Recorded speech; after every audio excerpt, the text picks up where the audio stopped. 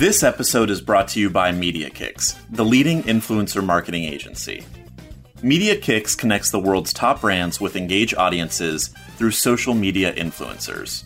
Their campaigns drive brand awareness, audience engagement, and product sales for top brands like Nordstrom, Blue Apron, David Yurman, Hallmark, and more.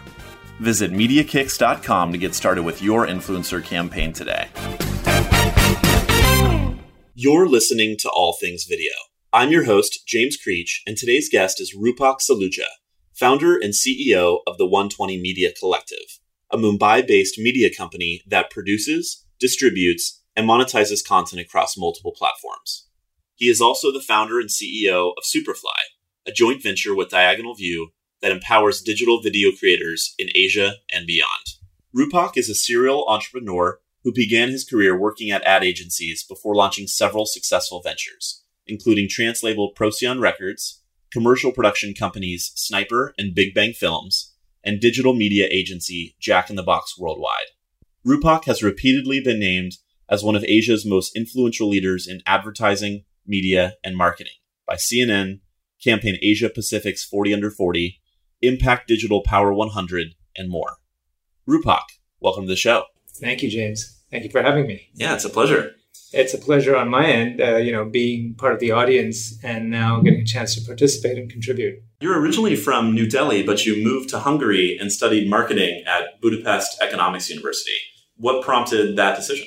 So I was born in Delhi, but it's when someone asks me where you're from, it's a very hard question to answer because I actually literally moved to a new country every 3 years of my life growing up. So my dad's a diplomat, so we were moving around. So I have had the good fortune to have lived in 10 countries on 6 continents. And you speak 8 languages? Something like that. 6 pretty well, okay. And 2 kind of patchy. And those would be English, Hindi, Punjabi, Nepalese, Spanish, French, Hungarian, some Greek, some Italian. Wow, so that's 9, right? And what prompted your interest or ability for language? I guess it was just about the fact that it came from the fact that I was moving around all my life, and I became, when you are changing your surroundings as a 3-year-old, as a 6-year-old, you become very conscious and aware of what's going on in the world and the similarities and differences. And so I guess I already had multiple language tracks in my head by the time I was 5. So it was just there. Has that had any parallels with your journey as an entrepreneur, being able to adapt to change or being in different environments so easily? Oh, completely. I think it's absolutely instrumental. It's a huge part of who I am. I think one is the ability to adapt to change. In fact, I kind of thrive on change, I'd say. And what I've realized now is I'm very comfortable with uncertainty. And I only realized that when I saw other people not being so comfortable with uncertainty. So that's one. And then the fact that the change was not just different environments within one cultural context, but different environments culturally and around the world. So that allows me to be very comfortable in different geographies and talking to different people. And I think I personally find that that's been a big asset for me as an entrepreneur, or even before that when I was working. And now as a parent, have you thought about how you want to share that ability with your children? That's a great question because my wife is half Indian and half English. And so she's pretty international in her background as well. And so our 2 boys, Zen and Kai, who are 6 and 4, actually didn't even come from us. So Zen, one day at the age of 4, told me that he wanted to learn Spanish. Before his 5th birthday, he had Spanish lessons. So, which is, in India, nobody speaks Spanish really. So it's quite interesting. And then his younger brother got onto it. And so it's been kind of natural. But given that we live in Bombay and while, there is quite an international setting around, his grandmother who lives in the same building as us, my mother-in-law, is blonde English, right? So in an Indian context, it's quite different. But I think that I'd love an opportunity to be able to have them immersed in other cultures at a young age, because I think it really does bring a lot to the table. And now there are so many resources, right? So Rosetta Stone or Duolingo, things that they can learn on their own and get exposure to a broader global perspective. Exactly. So after finishing university, you began your career in the agency world working at Young Rubicam in Budapest and then Ogilvy and Mather in Paris. How did that experience shape your future career? I think the grounding that I got of, I call it sort of blue chip, old school advertising world And old school, not to say that, it's a relic of the past, but just in terms of, grounding of brand communications, brand strategy, even things like, account management and client servicing, those basics really held me in good stead going forward. And so the other side of it was that, 6 years into it, I realized that I knew a lot about building brands and how to manage brand communications internationally, but I felt I didn't really understand much more about other stuff, which is why I quit and then went to business school. And around that time, you also started your own business, right? Well, I was a DJ, I was a trance DJ, and I had a record label along with another DJ in Budapest. I was in Paris. How did you get into DJing? I got really passionate about the music initially. And I guess I had the content creator gene in me all along. And, that's when it first manifested. I wasn't comfortable just being a passive listener. It started when, I had music and, I had friends over and I'd just play different things. And they'd be like, hey, you really know what to play. You should become a DJ. I said, as a matter of fact, I was thinking the same thing. And then it started from there. That was my kind of first brush was entrepreneurship. But I have to be honest, it was my partner who did all the heavy lifting. My job was more artist relationships, A&R work, really. Do you still spend? No, I haven't it's been a good 10 years now. Yeah. Do you listen to trance music or? Occasionally. Since I stopped spinning, my tastes have become more diverse, actually. So I listen to a lot of different music. And then, that was the pre-Spotify era. And now, you can listen to anything all the time without making much of an effort. Yeah, so that was the DJing part. I then went in 2004, I went to INSEAD in France and Singapore to my MBA. And after that, I decided, it was in 2004, India had just started, quote unquote, shining. And as an Indian who lived outside of India for most of my life, I wasn't used to India being spoken of with such curiosity, positive curiosity, as happened that year.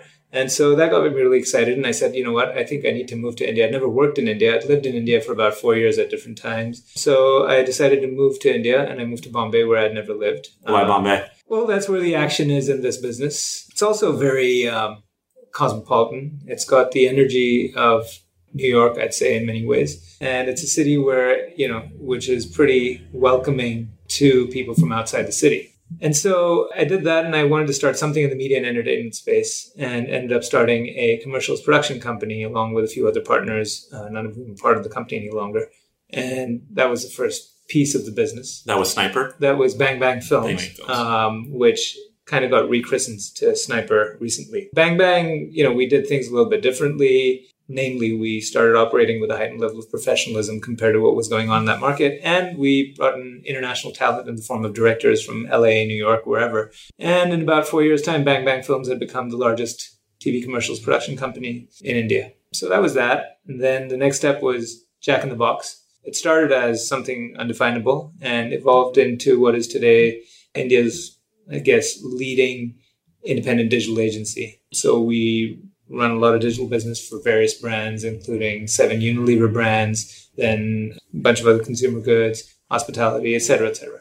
So that's Jack in the Box. And so you ever have any legal run-ins with the fast food chain? No, but interestingly, we get mails from people selling industrial grilling equipment. Keeps it interesting. You should try and sign them as a client. Could be interesting. Sure. So there's the agency business. And so Jack in the Box, while it's primarily digital, it is an integrated communications agency. And then you have Bang Bang and Sniper, which are two sides of the same coin. Bang Bang is now a brand catering to international production services for shoots coming into India. And Sniper, so the thinking on that was that in an era where brands are producing hundreds of pieces of content as opposed to 5 TV commercials a year, you need a different approach. And Sniper was all about that. So really it's positioning and it's the same team. So there's Sniper, there's Bang Bang, there's Jack in the Box. And the overall company is the 120 Media Collective, which has these various pieces in it. And where does the name come from? So the name, there is a lot of different reasons behind the name, but the one that is the official version, which resonates most with what we do, is that 120 is anything from 120 seconds to 120 minutes of content, for example. Not strictly within that range, but it's a story. Well, the 120 Media Collective, so there's the agency business, there's the content business, and there is the production business. And when I say the content business, the newest manifestation of that is Superfly, which started in April 2015. As a joint venture with UK-based Diagonal View. Well, it's a partnership with Diagonal View, yes, and they are an equity partner. It all started with, we were exploring what to do in that space. So for us, we were creating content, premium content, digital content, all kinds of content across the board for a while. We also had deep insight into how brands operate and their priorities. Essentially, in one form or another, we were creating engagement between brands and audiences through compelling content for, at that point, 8.5 years. What we were missing was, in my head, the distribution play. And there's an Indian media luminary named Subhash Chandra who said in a conference in 2006, I heard him say, content is king, distribution is God, for the first time. And that really resonated with me. And I was like, wow, okay, that sounds really good. And it really has deep meaning as well. And right then, in my little year one entrepreneur head, I'm thinking, okay, distribution play. Maybe we'll start a TV channel or a broadcast network, or who knew back then, right? And so in 2013, when we started thinking that, we've got all this stuff, but now we need to get to distribution, we need to actually be direct to audience. How are we going to do that? In June 2014, I was here in LA at a conference, Stream Market. One of the first people I ran into at that conference was a guy named Matt Hyman, who was the founder of Diagonal View. And Matt and I got talking, and about 9 months later, we created Superfly was launched. And so, we had, and the idea of building Superfly was, how do we actually get into that space using everything we'd, done over the past 9+ years to give ourselves a competitive advantage. And we had all of that. And we had Diagonal View, who brought to the table the specialized knowledge of building audience on digital video. We also had, through Jack in the Box, because in Jack in the Box, we run, apart from, the traditional digital agency model, we also run content platforms. So we're big in content marketing, and we run content platforms for brands. So there's something called Be Beautiful, which is one of India's leading destinations online for women. And so that's completely outsourced to us. And so that, and then we have something else called The Label, which is for another men's apparel brand called Louis Philippe. And so having these two, starting them, running them, building audience, making them successful, has given us tremendous insight into how the digital publishing business works. And to anyone who's in either of these spaces, that while it's all about building audience and making it sticky, the skill set, video is highly specialized, and what you learn in the overall digital publishing business is another whole skill set altogether. And so the combination of these two things, I think, puts us in a very interesting position to be able to utilize those to build our own properties going forward. Fantastic. And it's mostly original content kind of owned and operated, produced in-house, or are you also empowering individual creators to produce content? We're doing that as well, both. So we started off in the more, dare I say the term, MCN. There we go. Which we need to dig into because everyone has different thoughts about the term. But, you look at Diagonal View, which a lot of people would probably call an MCN, but in many respects is the furthest thing from it. They do original production work for the Olympics, and they do audience development and kind of content management or rights management work for like Sony Music Group.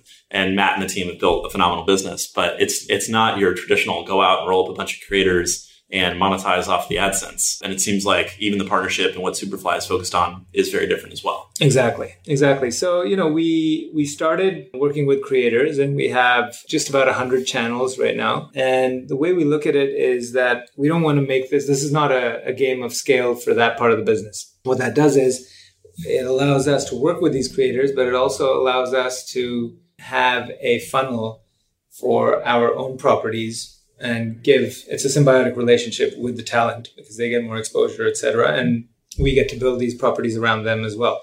Some of the properties that we're building are with these creators. Some may not even require, talent to be attached to it. Just to give you an idea of the rest of the business, which is phase 2, which is what we're getting into right now, we just announced last week a partnership with a guy named Vivek Law. Vivek is India's biggest name in personal finance. I often joke with him saying, you're the Suze Orman of India. He used to be the editor of Bloomberg and was most recently with the India Today Group, which is a big media company. And he came on board with us about a week ago, and we're launching a personal finance content brand. So it's a personal finance content brand called Investonomics with an X. I ask because I think we'll be announced by then. Okay. We hadn't announced the name. Sure. But, the thinking on that is that personal finance in India is, or like anywhere, it's one of high priority, like healthcare, but it's pretty intimidating for people. And in emergent India, there is a big gap right now because the financial services space, like in any other market, is fairly complex.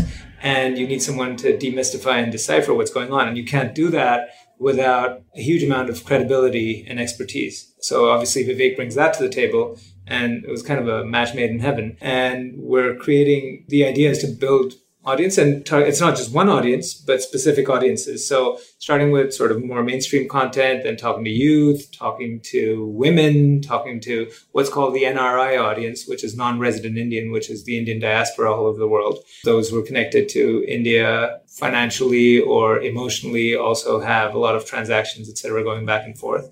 The thinking is that on the business side of it, financial services brands are actually the highest spenders in the digital space. So it's a great space to be in. And that aside, SEBI, which is the Indian SEC, has mandated that all mutual funds companies need to spend a certain amount on investor education as well. So it's a great business to be in. There's a clear gap. And so that's one. Congratulations. That's an you. Exciting partnership. Thank you.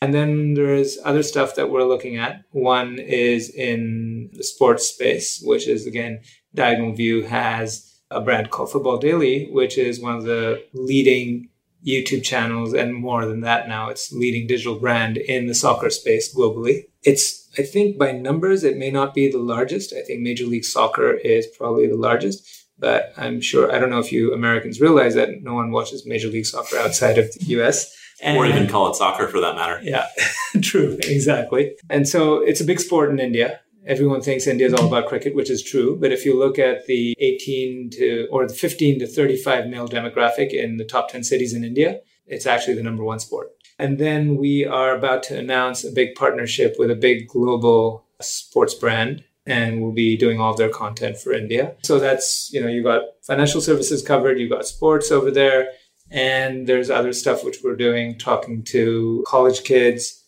and a few others. So we're going after... Certainly been busy. Yeah, very busy. And so we're going after specific audiences with specific interest areas.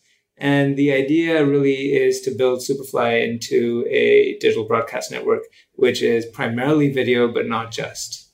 And so the conversations, we would be having with large advertisers or media agencies in about 18 months from now should be the kinds of conversations that TV networks are having in India right now. Let's talk a little bit more about the Indian online video market. Mm-hmm. So there's an abundance of MCNs from Culture Machine, Ping Digital, Pepper Media, many, many more. And there's been a lot of recent investment activity in the space. I think we'll soon see some M&A activity as well. What are your thoughts on the evolution of video in terms of the Indian market?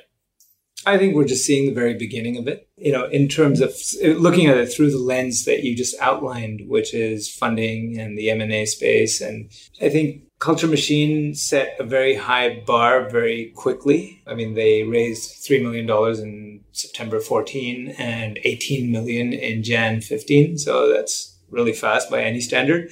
But other than that, I think while on one hand, you are going to see a lot of activity, on the other hand, your traditional VCs just, they don't like this space, right?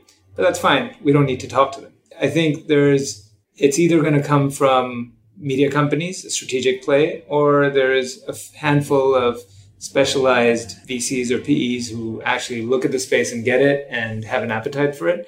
But I think it's really about the differentiation, because right now what you have is a situation where you just have a lot of Me Too's mushrooming all over the place. What we're trying to do, we had the good fortune of starting toward the beginning of the post-MCN era. That was a short era. What do you mean by that, post-MCN era? Post-MCN era is when all the excitement and euphoria of the maker deal died down. And suddenly, so I'll tell you how I look at it in my head. June 2014, I was at Stream Daily when I met Matt, and everyone, it was, the maker deal got announced in April. And this was a few months after that, and everyone was an MCN and everyone was talking about it. And, the word MCN the term MCN was just being thrown around like crazy. Exactly a year later, it took 12 months only. I was there again, and the panel before, I was speaking on a panel, and the panel before mine was called The Death of the MCN. And the same companies who were calling themselves MCNs 12 months before were really going to town justifying that they weren't MCNs, and this is why, and this is why not. I just spoke at Digital Entertainment World last week, and the same phenomenon is occurring. I don't understand it because at the end of the day, it's the equivalent of saying television is dead or radio is dead.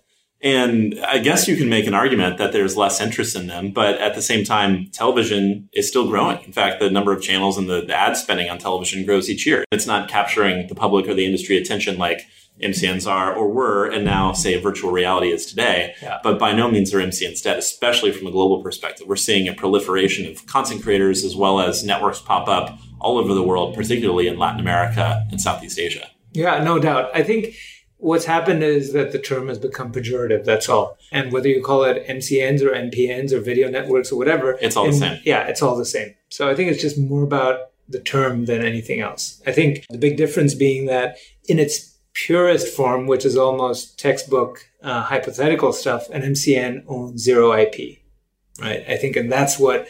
And I don't think there ever was a situation where an MCN owned absolutely zero IP. I think everyone owned some amount of IP, but I think it was just, the criticism of the fact that, okay, you're buying, 40,000 channels and X billion views, but what does that really mean? And how many million are you paying for that again? So, it's really that thinking. And I think that also just because the maker deal got done with a certain formula, everyone's like, okay, this is the way deals are going to get done. There's no way deals are going to get done like this. I mean, maybe there'll be one more deal. I don't know what happened with Style Hall. It probably happened in the same way. They probably looked at it in the same way. That model's dead. No one's going to look at it in the same way anymore. 5x of grossed up revenue or whatever it was. It's out of the question. I think the quibbling over the term is silly for the most part, but I'll share two more thoughts. One is that it is a bit of a catch-all term, right? Like not all MCNs have even remotely the same business model, and the business model has evolved significantly over the years. But even today, you look at Maker, which functions essentially as kind of a global ad network and is creating content and doing other things. But for the most part, they've just amassed a huge scale and reach, which is significant. Whereas Fullscreen, for a long time viewed as the tech-enabled MCN, is now making a play for OTT and SVOD revenue, which is going to be a very long-term vision. And then Awesomeness TV is much more of a next generation studio than it is a true kind of creator network. It almost evolved as a fan club more than an MCN. So I think that's been a part of it. And I'll share a comment that Ezra Cooperstein, president of Fullscreen, shared, which is that at the end of the day, the term doesn't matter, but it's almost a good thing that we're all finally called MCNs and people know what that means. Because 2 years ago, when you walked into an agency in New York and you were trying to explain what an MCN was, you'd spend half the meeting just trying to tell them what your business model was. Today, you can say you're an MCN and people have some understanding that you work with creators and you work in digital video. And I think that's actually a benefit for the space. Oh, undoubtedly. I think that is true because in the broader media space, I mean, for God's sake, you can walk into a creative agency now and say MCN and people understand that term, which was out of the question a year and a half ago. So there's no doubt about that. But at the same time, I found that, we're raising a round of funding right now. And so the conversations, we walked in, I remember this was about, couple of months ago at the beginning of the process, and we walked into a meeting. It was a VC, a pretty big VC in India. It was a friend of mine. So the conversation started on mail, and he said, we've taken a call not to invest in MCNs.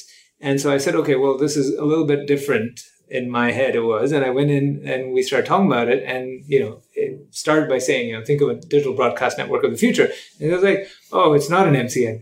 So I think it just means different things. It does. I mean, at the end of the day, they're all next generation media companies, and it's not just a phenomenon that's happening in television and film, which is really where MCNs grew up, but it's the same thing is happening with publishers, right? Look at what Woven Digital and Complex Crave and even Mashable and BuzzFeed have done. Look at what traditional entertainment players are doing in music as well as film and TV. So that's really the shift that's occurring. And you shouldn't just abandon investments or interest in next generation media just because this idea of MCN 1.0 where you're aggregating creators and monetizing a rev share off their, off the AdSense revenue is no longer the best business model in the world. Yeah, I think you just hit the nail on the head. It's about that. And I think that's key. As long as the moment people understand that, AdSense revenue isn't your be all and end all, then they're like, oh, okay, this is pretty interesting now, because then everyone's got divergent models, which, there's some innovation happening here and there.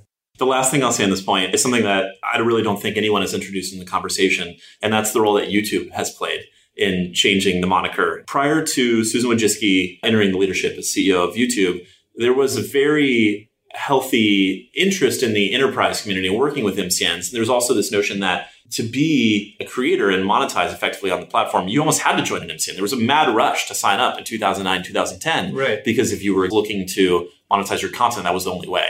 Now, YouTube has taken a view, rightly so, in wanting to work directly with creators, and in some sense has taken some actions which seem to be disintermediating MCNs, for better or for worse, and maybe perhaps reluctant at the size and the power that many MCNs now wield, especially here in LA. Yeah. So I think there's been a move towards breaking that up and shifting the power dynamic back to creators, which is where it belongs. But at the same time, MCNs and others in the space have evolved in a meaningful way to evangelize what is happening in digital video to the advertiser community, and also supporting creators in a way that YouTube will not be able to do at scale. So there needs to find a balance in which the two kind of can coexist. Totally agree. So we'll move on. I'm really curious to learn a little bit more about your entrepreneurial journey. Have you always thought of yourself or considered yourself an entrepreneur? Well, if I go back to my days at business school, so while I was doing my MBA, I was pretty sure I was going to become an entrepreneur. The question was when. I didn't realize I would pretty much jump right into it right after B school. And what's the hardest part of starting your own company? The hardest part, I think, well, I'm thinking back to the beginning of my entrepreneurial journey. I had never worked in India. I was starting my own business.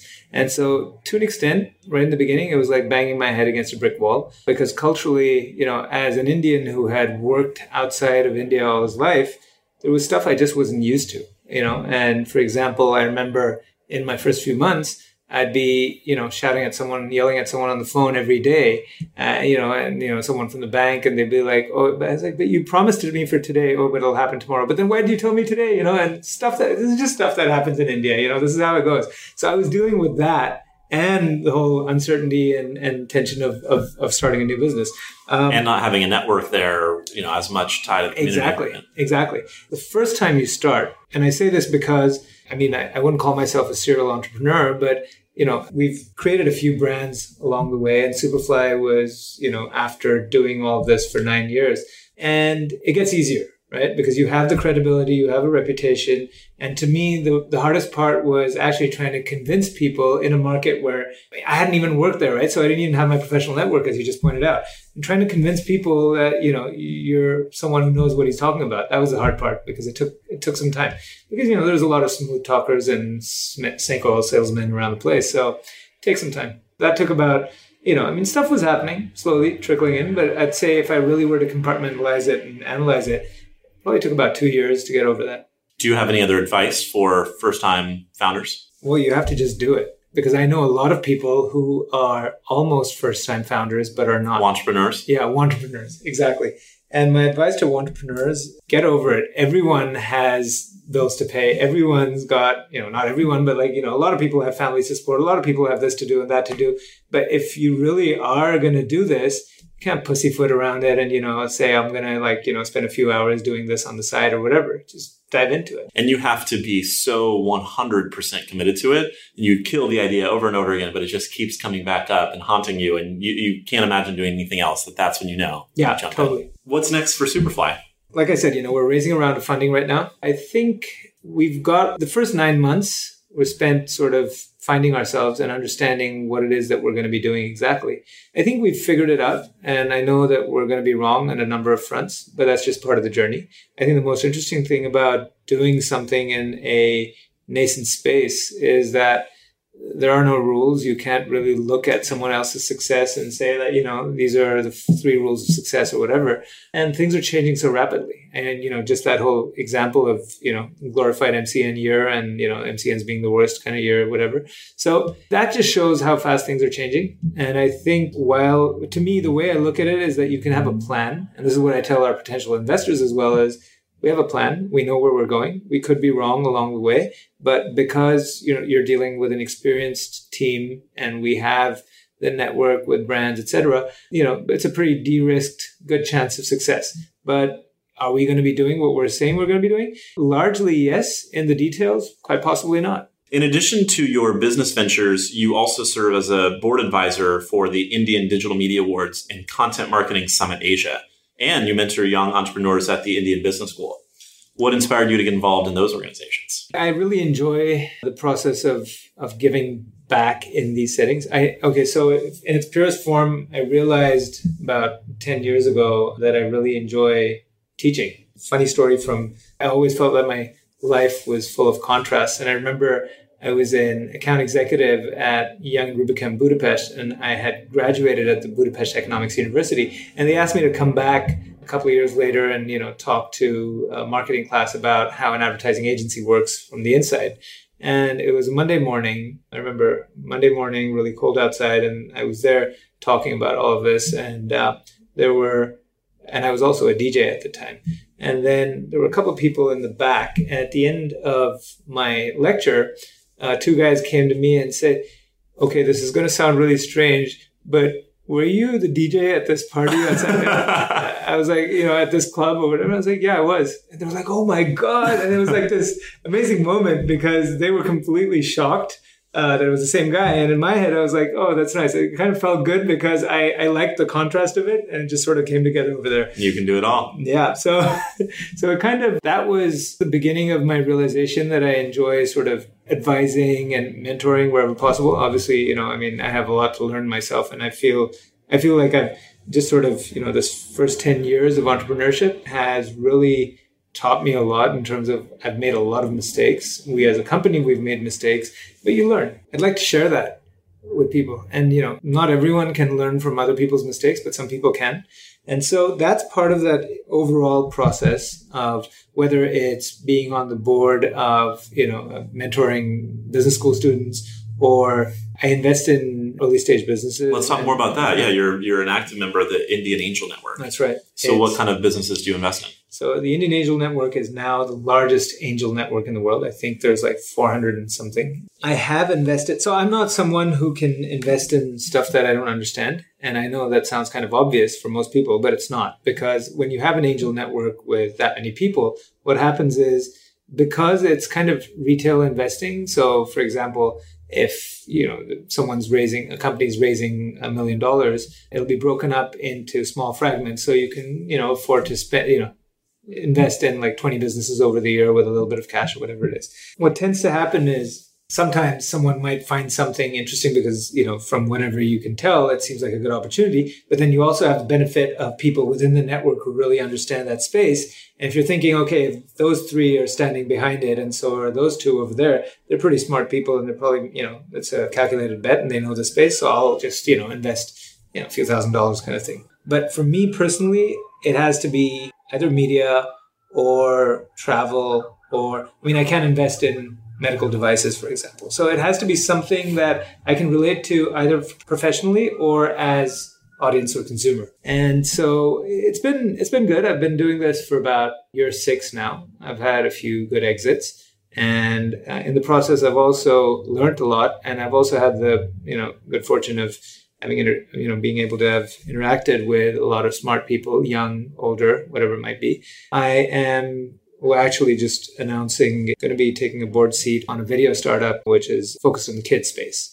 Fantastic. Congratulations. So, thank you. So that's very interesting. That's my latest investment. As in, we haven't started yet. It'll happen in a couple of weeks. There's so much opportunity in the kids' content space. Yeah. And Yobaho came out of India. It was very early, exited broadband TV, but there's so much content and a great audience that, of course, wants to watch content over and over again. So, yeah, totally. And I think it's interesting because the kids' space, the dynamics are quite different. They're a different kind of audience. And also, you're talking to, there's 2 layers. You're talking to the kids, you're talking to the parents. And they have some involvement in it as well, depending on, the age of the kids. It's an entirely different ecosystem, has its own world. And also because of the merchandising side of it and the toy industry side of it and all of that, right? So L&M plays a big part in this whole space as well. What's coming next? If you had to make 3 predictions about the digital media or online video space, what would they be? Well, at the risk of being obvious, Captain Obvious says VR. And I think, it's, 2016 is the year of early adoption. 2017, it's going to go mainstream. I've heard so many people say that, and it does feel right. I mean, They say 2017 holiday season will be when people finally get the devices, and are playing around with real games at a consumer level. Yeah. So I think, I don't know, maybe I heard it on this podcast, an episode last week or before, or maybe it was somewhere else, but it said that 2015 was year 0, 2016 is year 1, and so on. We certainly dug into that with John Kroot from Tubular Labs and Chadwick Turner from Circle VR and Luke Wang, who have all dabbled with VR, and it certainly seems like that timeline aligns with what you said. Yeah, no doubt. And I think that, but the interesting thing is this, and this is a conversation I was having a couple of hours ago at a meeting I was at, and me and the other guy both seem to think that VR is actually bigger than this industry we're in. I think where this can go is way bigger than media or entertainment. I think that... Well, it has impacts for education and travel and so many categories. And augmented reality, too. All forms of immersive video are going to revolutionize the way we create and interact with content and experiences. Exactly. And I think that using that, you may find, much in the way that Apple started to transcend various industries, you might find some companies which managed to actually crack VR and lead the way, sort of spreading their tentacles into other spaces in the same way. So I think it's going to be quite interesting for industry or cross-industry dynamics as well. Yeah. So that's VR. What are your other predictions? The other predictions are, in India, let me tell you something from an Indian context is that, you see, so far in India, we've had a lot of the growth being from urban markets for obvious reasons. The rest, what's going to happen now going forward with the fact that you have mobile phones in the hands of hundreds of millions of Indians. I think the smartphone number is at about 250 million already, which is, and with your 4G networks and everything starting now. So the growth is coming from rural. That's going to need a whole different kind of content play. And I think that the fact that India is so diverse throws up all kinds of other questions and opportunities. There's going to be, you're going to have, as it is, you have film produced in 35 different languages in India. And I think with the proliferation of mobile handsets, you're going to have content produced in probably 70. Just for context, we have 400 different languages in India to start with. So I think that what that means is while you have a lot of media companies entering India and Netflix most recently, I think Netflix has been they announced recently that they're not looking for audiences of millions in India, and they don't even have illusions of that. They're just looking to target Indians like me, perhaps, people who have credit cards and travel and who watch Game of Thrones. And so I think that whole trend is going to point to decentralization of content creation in India in a big way. And then the third thing is internationalization of content, right? So for about 20 years now, and I'm talking about, being from a country that has the other big film industry in the world, Hollywood, Bollywood crossover of talent and, trying to get movies made which have sensibilities for both sides and things like that. There've been a lot of attempts. Some of them failed, some of them kind of moderately successful. You have a bit of background in film yourself, if I'm not mistaken. Well, yes, I acted in a couple of films in that time. I was trying to figure out what to do. Not too much, just a bit of dabbling. Terrible. And your wife is pretty immersed in that world. She is. And she's an actress who's done, I think, about 15 or 18 films. And now she has her own TV show, it's a multi-platform show that she co-produces with us. And so I think that the internationalization of content means that we're going to be able to, and it seems like an obvious one, and, people say that, digital is without boundaries and things like that. But I think that it's truly going to be the case in terms of, you're going to have content. For us, for example, we're going to be primarily focused on the Indian market. The ambition is to create content globally that resonates globally. And there's an interesting path that, for example, comedy has taken. If you look at it, culturally, comedy has a way of getting some people in mainstream audiences excited before it actually starts permeating an entire culture. So even though, let's say, people sitting in LA or New York may not have deep understanding about, every Indian joke, but you can appreciate stuff which, with a certain lens. And so I think that content can travel more easily in this time, and it'll happen much more. If you were starting a business in the online video space today, what would you do? I am starting a business in the online video space today. This is true. But if you had to start over right now, Superfly didn't exist, what would you have your eye on? I think, I hate to be Captain Obvious again and, be cliched about it, but this VR thing has been really sort of, keeping I think about VR every single day in some context or the other. And, I know that there's a lot of companies doing it and are specialized in it, and this is just, their entire existence. But I think that, just the thought of the immersive experience excites me and what implications it can have. So I think that we are doing it now, but we haven't done it yet. But if I were starting from scratch, I would look very strongly at that.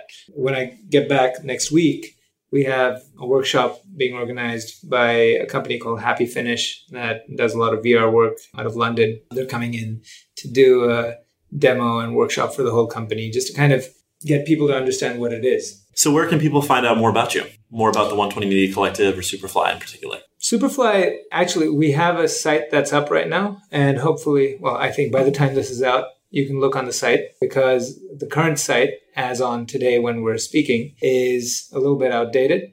But I think there'll be a lot more information on more current stuff on superfly.com. That's SOOPERFLY.com. About me personally, LinkedIn is a great place, and Twitter. Any other recommendations or advice for people listening? Closing thoughts? So I'm a very strong believer in the coming together of different influences. And I think that applies extremely strongly in both art and commerce, whether it's, genres of music or it's business industries. So I think that it's important to look at what's happening, not just in your space, but what's happening around, because the next big thing will come from how your space touches the next space. And I think that's always the seed of innovation in most cases. That's one. The other thing is this, that I find that a lot of companies and entrepreneurs in the digital space tend to be digital isolationists. And we look down on traditional media in many ways, which I think doesn't make sense. Let's not forget that, it might be in the US, it may not be the case any longer, or in the UK, but in the rest of the world, traditional media is still bigger. And while in India, digital isn't growing at the expense of traditional media, so they're both growing.